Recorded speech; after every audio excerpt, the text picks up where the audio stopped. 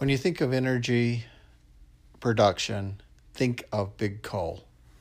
The return of big coal by President Trump has been one of the most important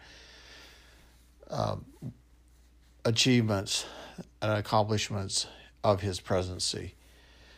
Coal powers American electricity. Natural gas volatility, concerns about global warming, and the potential environmental damage appealed to the IGCC advocates. They raise capital cost, and CO2 policies make uncertain the IGCC development. CO2 sequestering is the question, and can it keep safe millions of tons of CO2 in the ground? We know that during earthquakes that sometimes CO2 pockets are ruptured and they escape into the atmosphere and can cause the death of livestock. For one thing, the CO2 frisk has to be captured from the power plants, then compressed into a supercritical fuel to be injected underground. Capturing and sequestering carbon is expected to raise the price of electricity by 20 to 25%. Using CO2 to enhance oil recovery will reduce cost. So what that means is that they can inject CO2 in the fracking process, hydraulic fracking, to force the oil to the surface, so it's a byproduct can be injected into the ground, and oil then through high pressure can be surfaced to the surface. Despite uncertain progress continues, the IGCC pipe has thousands of potential megawatts in the pipeline. The push forward in power technology assumes that if coal is to remain the primary source for electricity, it must implement technologies that reduce CO2. Sequestration seems to be a safe way to store the CO2 and is low cost. There's going to be other technologies that are going to be better in sequestration. Those technologies could put the CO2 in some form of metal hydrate, or they might be able to break the carbon-oxygen bonds, and then you have a byproduct of carbon and the release of oxygen. But that would require lots of energy, and the ultimate goal is to keep costs low. China and India will help build confidence in the IGCC development. However, the major of the IGCC projects are in the U.S. Entrepreneur developers are starting to invest in the IGCC and are in better position to take the CO2 policy and sequestration risk. It was interesting, before Trump came into office,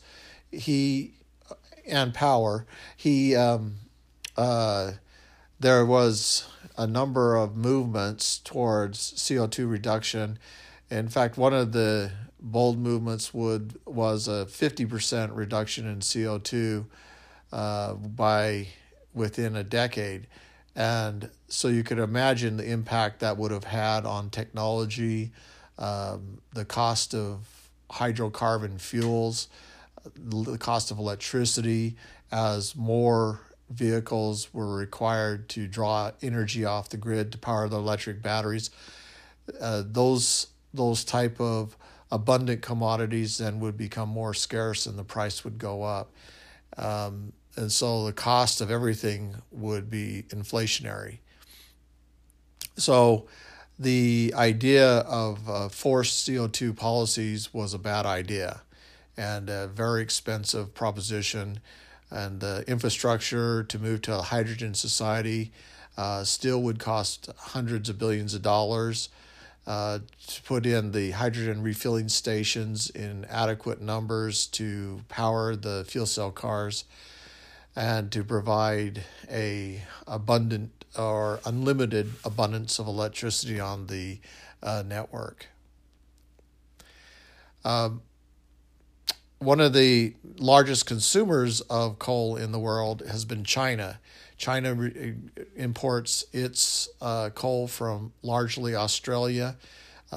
Coal and steel are major imports from Australia. China's goal is to grow 10% a year for the rest of the century, doubling every 7 years. China's foreign trade grew to $170 billion by 1992. In the first 6 years of economic reform, China raised half out of poverty. In 1978, China had approximately 700 products pass through the central planning system. By 1991, the number had dropped to 20. By 1992, the market distributed almost 60% of the coal, 55% of the steel, and 90% of the cement. That is just a phenomenal achievement by China. The ability to produce that much of the world's commodities. In 1992, the government approved the establishment of 447,000 new enterprises based on foreign investment of $57.5 billion. And new technology must be capable of generating a profit for adoption. Companies that fear future profits will shy away. The IGCC must be independently capable as an innovation to succeed. Clean coal subsidies have been widely criticized by taxpayer groups as well as Congress-owned watchdogs, the Government Accountability Office, as being wasteful and poorly administrated. The environmentalist David Hawkins says, "We will fight to get these plants built," include calling for more federal assistance, streamlining the permitting process. Extremist. Hawkins' real agenda seems to be a shutdown of the coal industry. There's no grand bargain.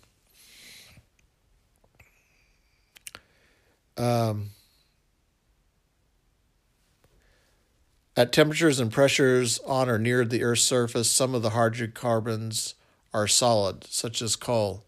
Some are liquid, which is crude oil, and some are vapor state, which is natural gas. And that explains this abiotic oil and the idea that in the formation of the Earth, there's a hydrocarbon layer that provides near unlimited source of oil. The idea that coal originated from fossilized plants is only true in part. The actual abundant source of coal is this deeper layer in the earth, according to abiotic oil theory. Now, China and India need coal, iron ore, and grain. Short-term periods of weaknesses are great times to initiate and add tech carrier positions into the portfolio. One of the ideas of the IGCC, again, is the idea that big coal can continue to dominate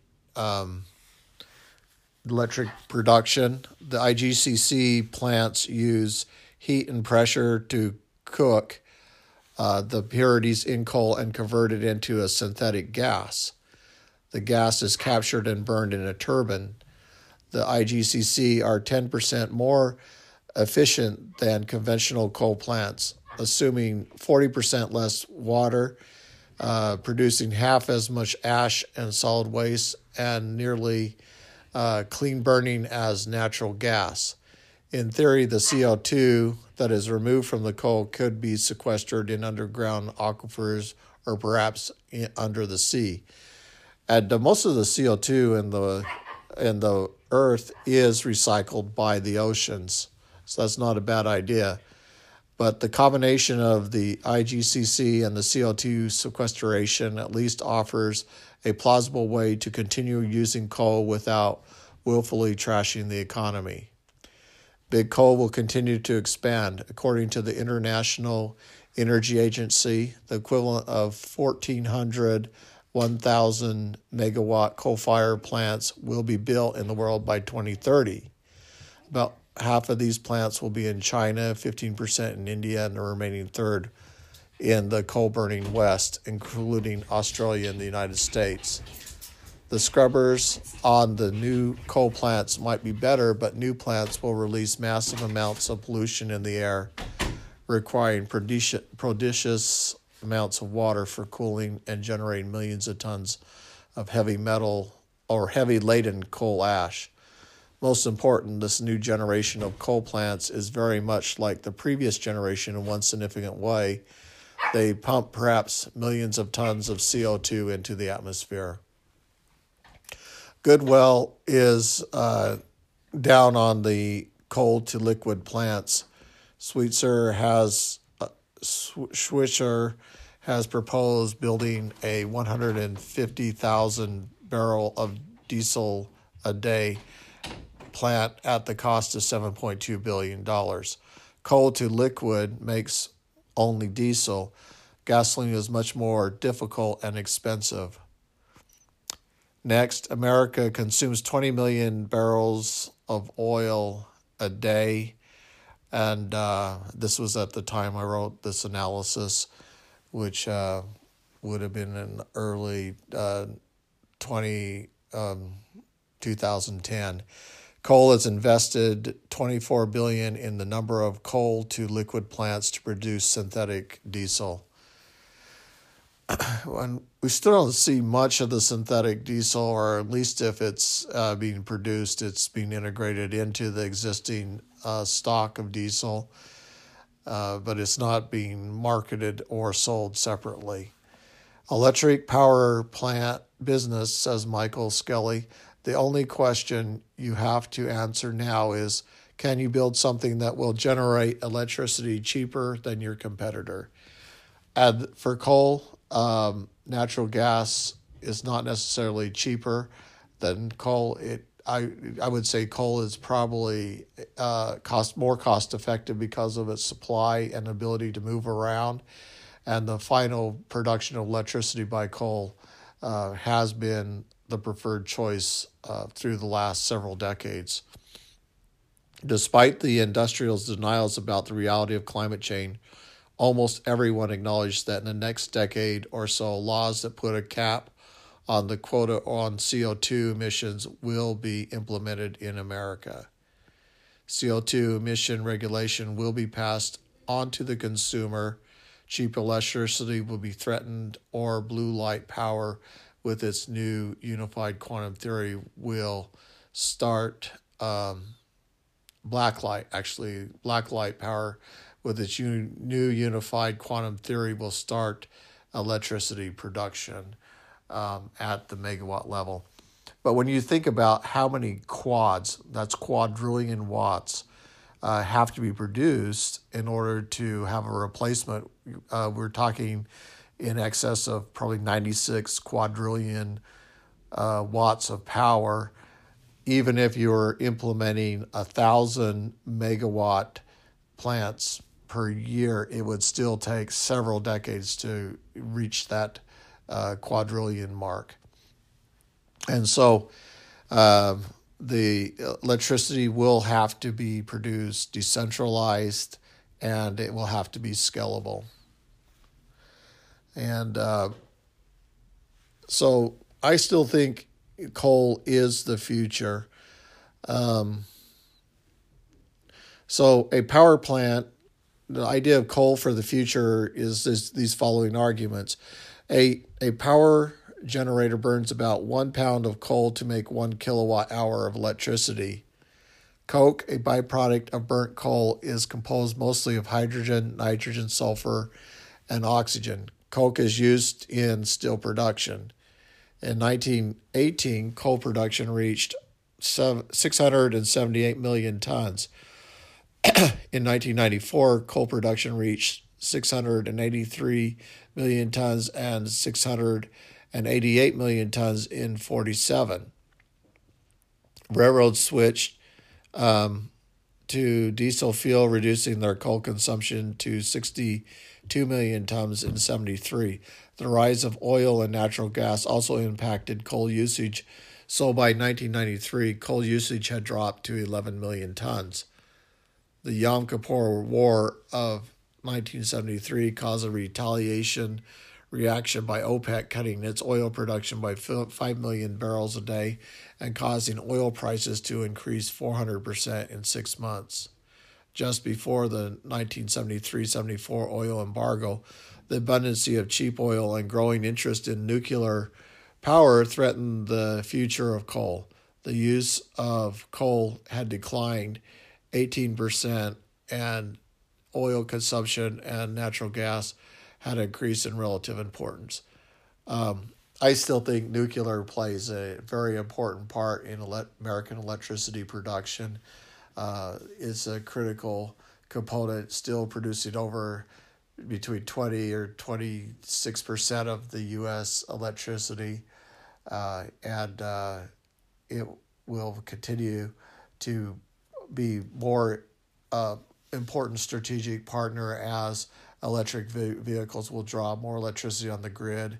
The hydro dams are not capable of scaling up, and the nuclear power plants have produced more electricity without having to be redesigned and rebuilt. But the technology is getting better, and they're able to produce more. But I do think coal will still be the dominant king for electricity production. In 1999, the U.S. consumed 1 billion tons of coal, and coal consumption is predicted to be 1.3 billion tons by 2020. So the trend is not for less coal, it's actually for more. Coal generates 51% of the U.S. electricity in 1999. Today, which would be 2010 at the time, there were 600 coal-fired plants providing electricity. 1,200 new plants were needed to be built by 2020. That number did not occur due to political pressure that was reducing coal, but Trump was able to lift a lot of those regulations, and now we're starting to see a return back of big coal. And hopefully electricity prices will continue to drop as a result of that and production increase. Natural gas replacement of coal is expected to cause slight drops in coal consumption. It's not going to be a significant disruptor. The main reason would be as long as the political process does not interfere in the market, coal is more movable. It's adjustable to supply and demand more accurately, and so electricity productions can be kept more stable and even, and that stability is a preferred choice between natural gas and coal. Consumption of coal in Canada and Mexico is projected to rise from 77 million tons in 1999 to 93 million tons in 2020. Asian countries use 36% of the world's coal in 1990. China consumes 23% of the coal. U.S. coal technology will be sold to China and India, and they have large coal reserves for electricity generation. Coal consumption in Europe will drop over concern about the environmental impact of coal. Europe will migrate towards alternatives like solar and nuclear power. And France already is the largest consumer of nuclear power in the Europe, and solar has been very popular in Germany. But neither of these technologies can compete with nuclear power in terms of raw output. They're just magnitudes more watts produced by nuclear power than solar or natural gas. Fly ash, the black soot, can be removed by devices called precipitators. Today, 95% of the sulfur oxides can be removed from coal production emissions. EPA estimates that sulfur dioxide emissions from electric utilities have gone down 18% since their peak in 1973. And it's just a movement towards clean coal technology, the ability to remove pollutants from the emissions has made coal, again, a very popular choice for usage for electricity generation. The Clean Coal Technology Demonstration Program was established in 1985. CCT primary goal was to bring industry, universities, state and federal agencies together to clean up coal emissions while preserving cheap, clean coal to benefit the economy with affordable energy.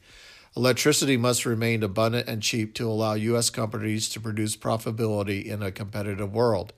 If electricity becomes too expensive, companies will move to countries where electricity is cheap and regulation non-existent. CCT expects to create $480 billion export market over the next 30 years. So clean coal technology will be critical. And the reason that it states that they will move to countries where electricity is cheap is the bottomless well states that the country with the cheapest electricity will have the greatest production because they will be able to have larger profit margins, and the profit margins will create innovations and products will be sold on the market. So we'll see more of a competition for energy production, electricity production as key strategies for global growth. Carbon brokering may provide financial incentives to share clean air technology as carbon is treated as a commodity.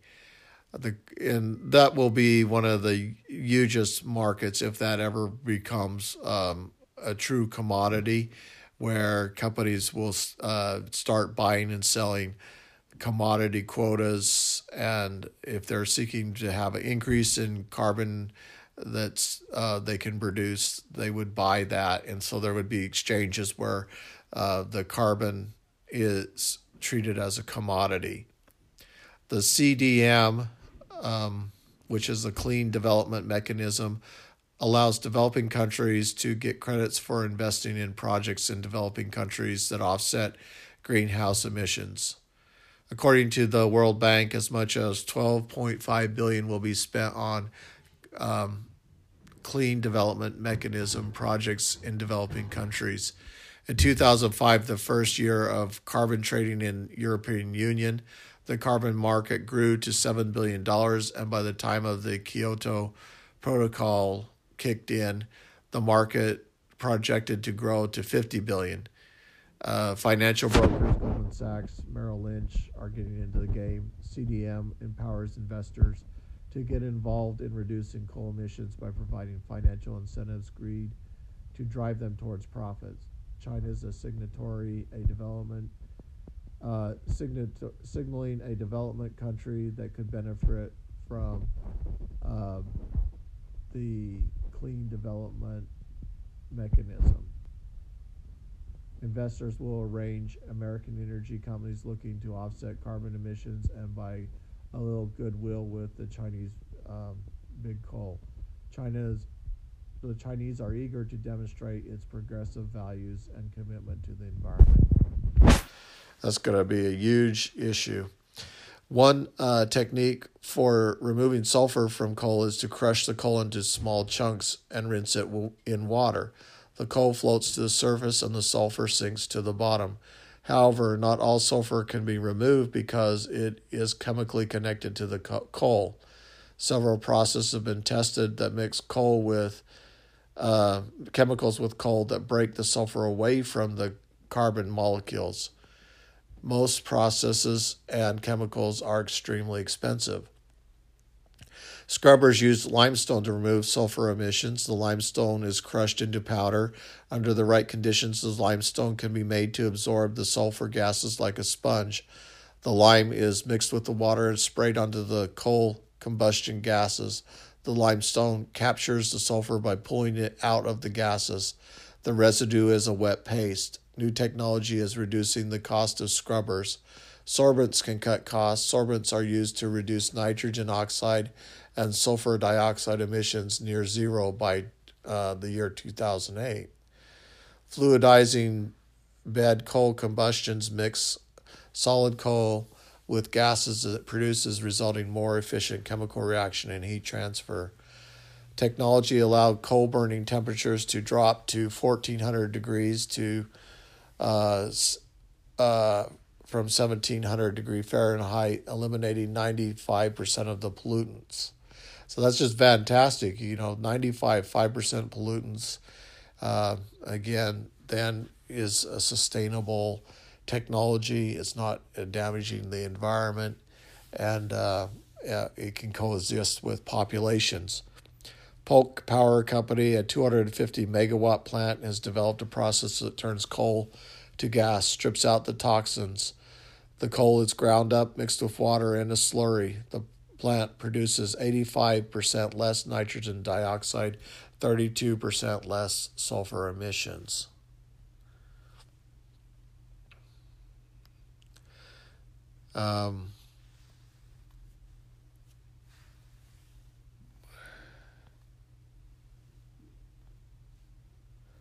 It's interesting when you look at uranium and its need for electricity. I found this article on Moniz. He was the man who said that energy will shift within the next 50 years.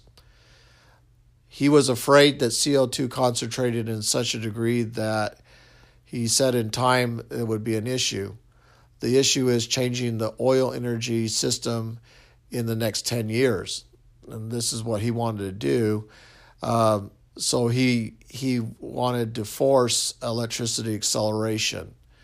And that force then would trade off as CO2 emissions. So he would then move towards light water reactors, saying $56 billion worth of light water reactors plus a massive amount of money spent on fuel storage program would be required. So now, how would China reduce CO2 emissions by 50% by the year 2025? It won't. It's just impossible. There's no way that that much change could occur that quickly. Is China going to use electric cars? We saw Tesla is now in China. He'll be producing electric vehicles. China has already moved towards nuclear power. They're the largest nuclear power generator, the most watts in the world. And they have more nuclear power plants, uranium-based, that will be coming online than any other country in the world. Montz thinks that CO2 in the U.S. will be reduced 17% by 2025. I don't think that's going to happen. Montz wanted to reduce demand for oil and replace the system with natural gas. It's just not. There was a large movement towards natural gas replacement of the coal-fired plants.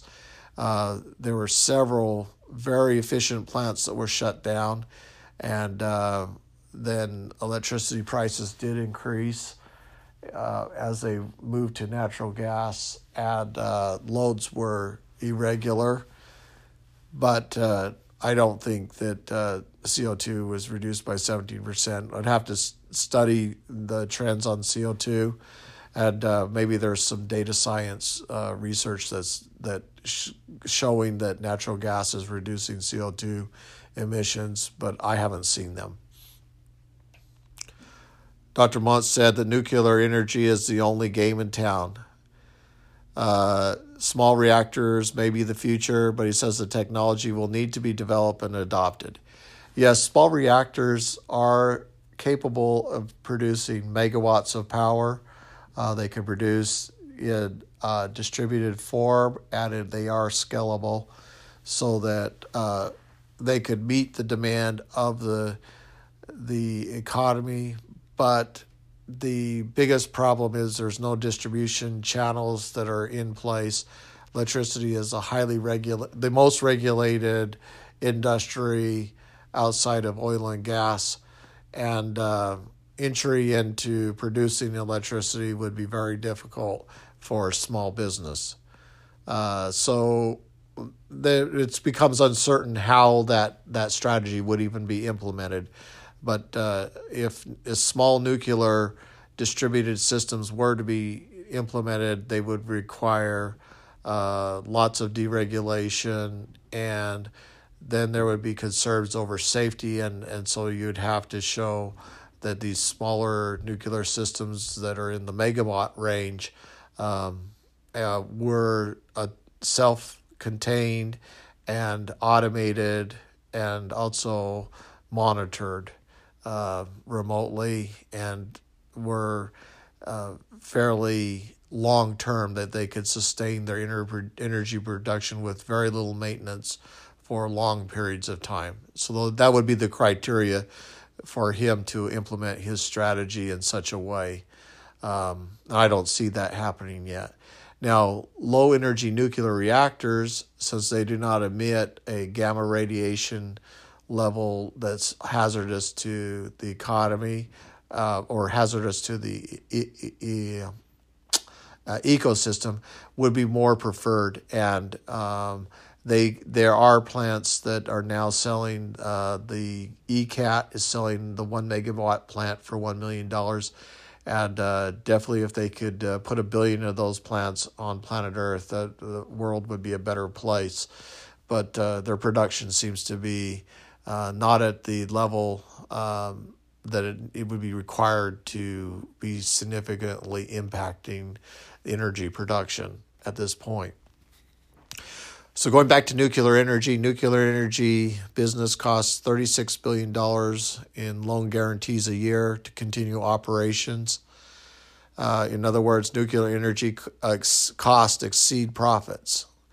And that's a big concern. How do you sustain something that costs you more than it can produce? And the answer is, in a free market system, you can't. So it has to be then subsidized by taxpayer dollars. One nuclear plant costs $5 to $6 billion.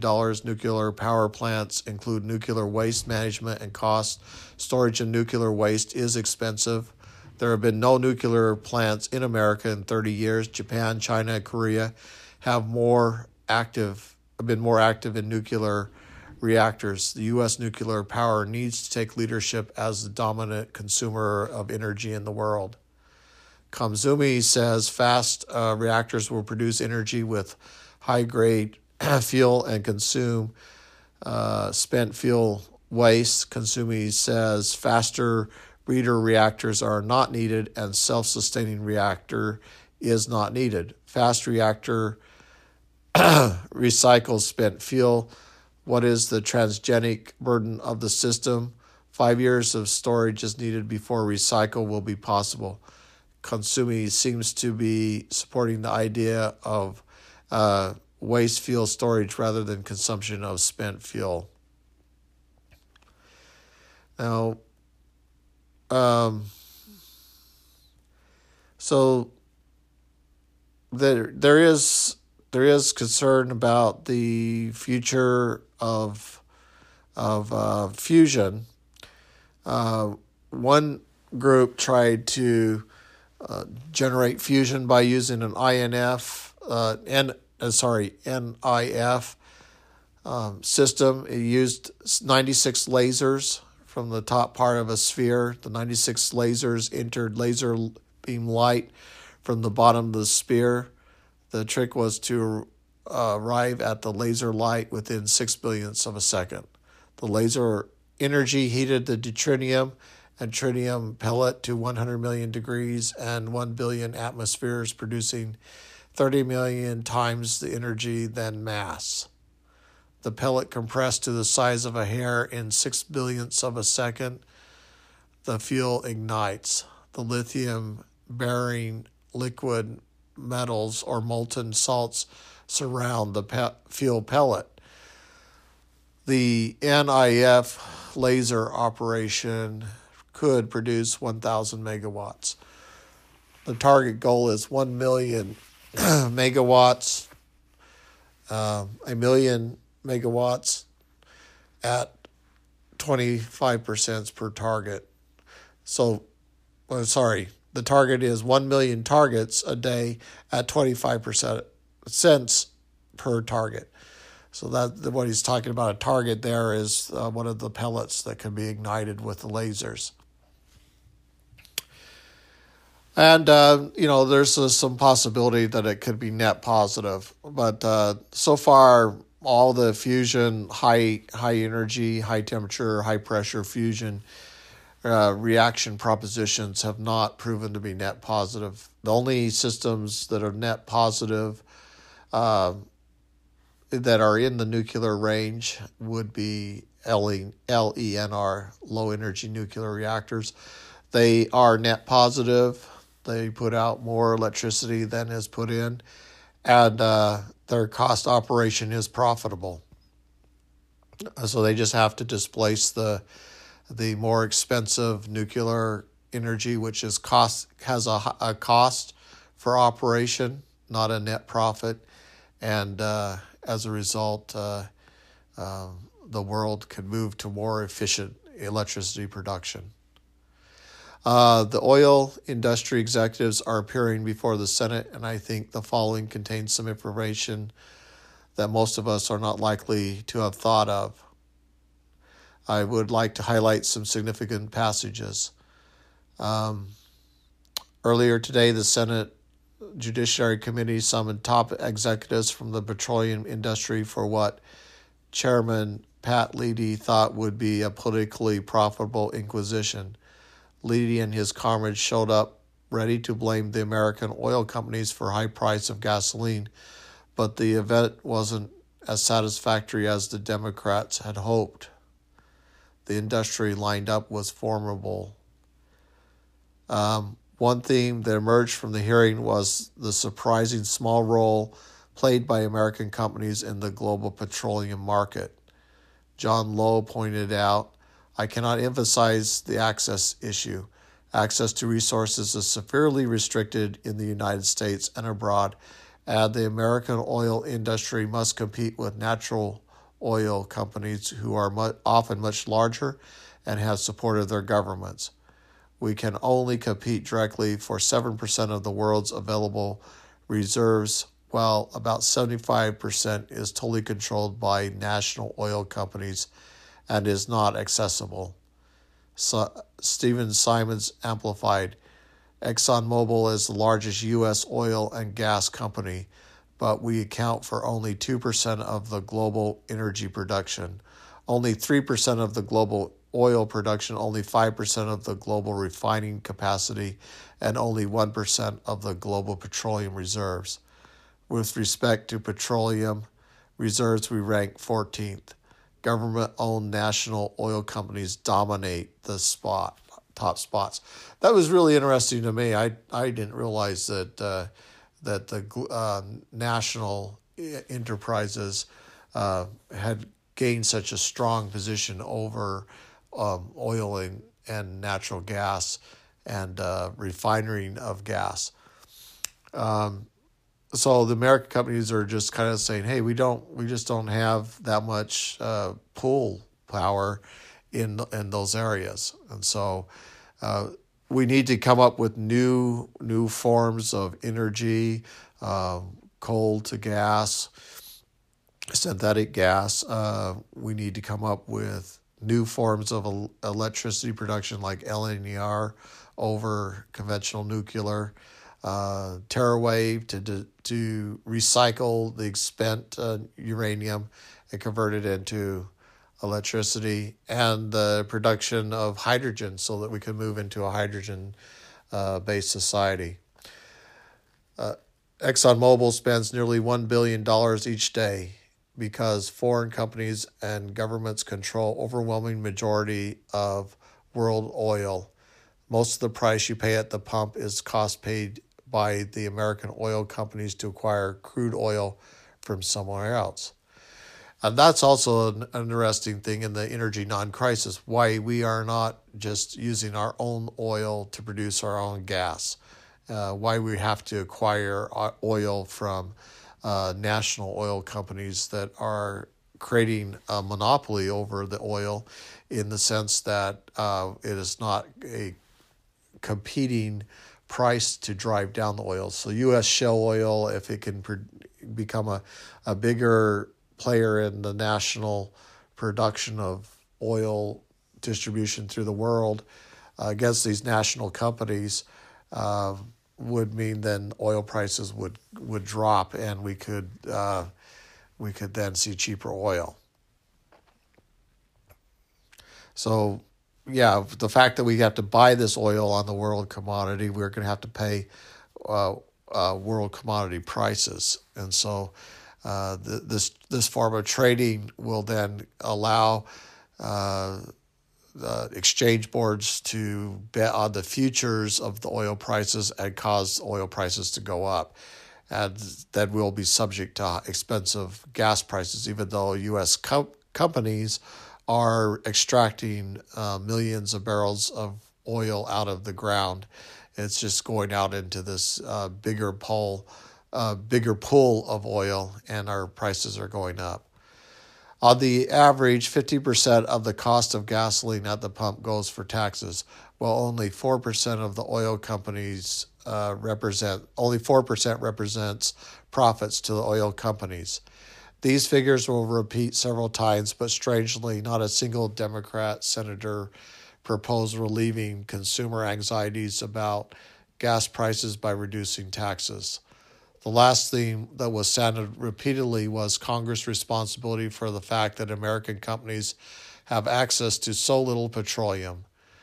Shell's John Hofmeister explained eloquently, while all oil importing nations buy oil at government prices, some, notably India and China, subsidize the cost of oil products to their nation's consumers, feeding the demand for more oil despite record prices. They do this to speed economic growth and to ensure competitive advantage relative to other nations. Meanwhile, in the United States, access to our own oil and gas resources has been limited by 30 years, prohibiting companies such as Shell from exploring and developing resources for the benefit of the American people. Senator Sessions said, "I agree, it's not a free market." According to the Department of Interior, 62% of all onshore federal lands are off limits to oil and gas development, with restrictions applying to 90% of federal lands.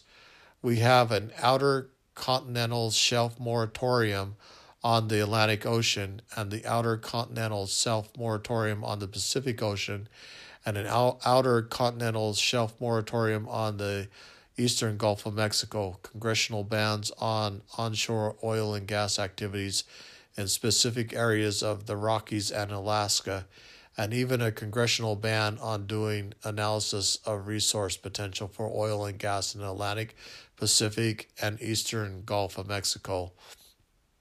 The Argonne National Laboratory did a report in 2004 that identified 40 specific federal policy areas that halt, limit, delay, and restrict natural gas projects. When many of these policies were implemented, oil was selling in single digits, not triple digits as we see now. The cumulative effect of these policies has been discouraging U.S. investment and sending U.S.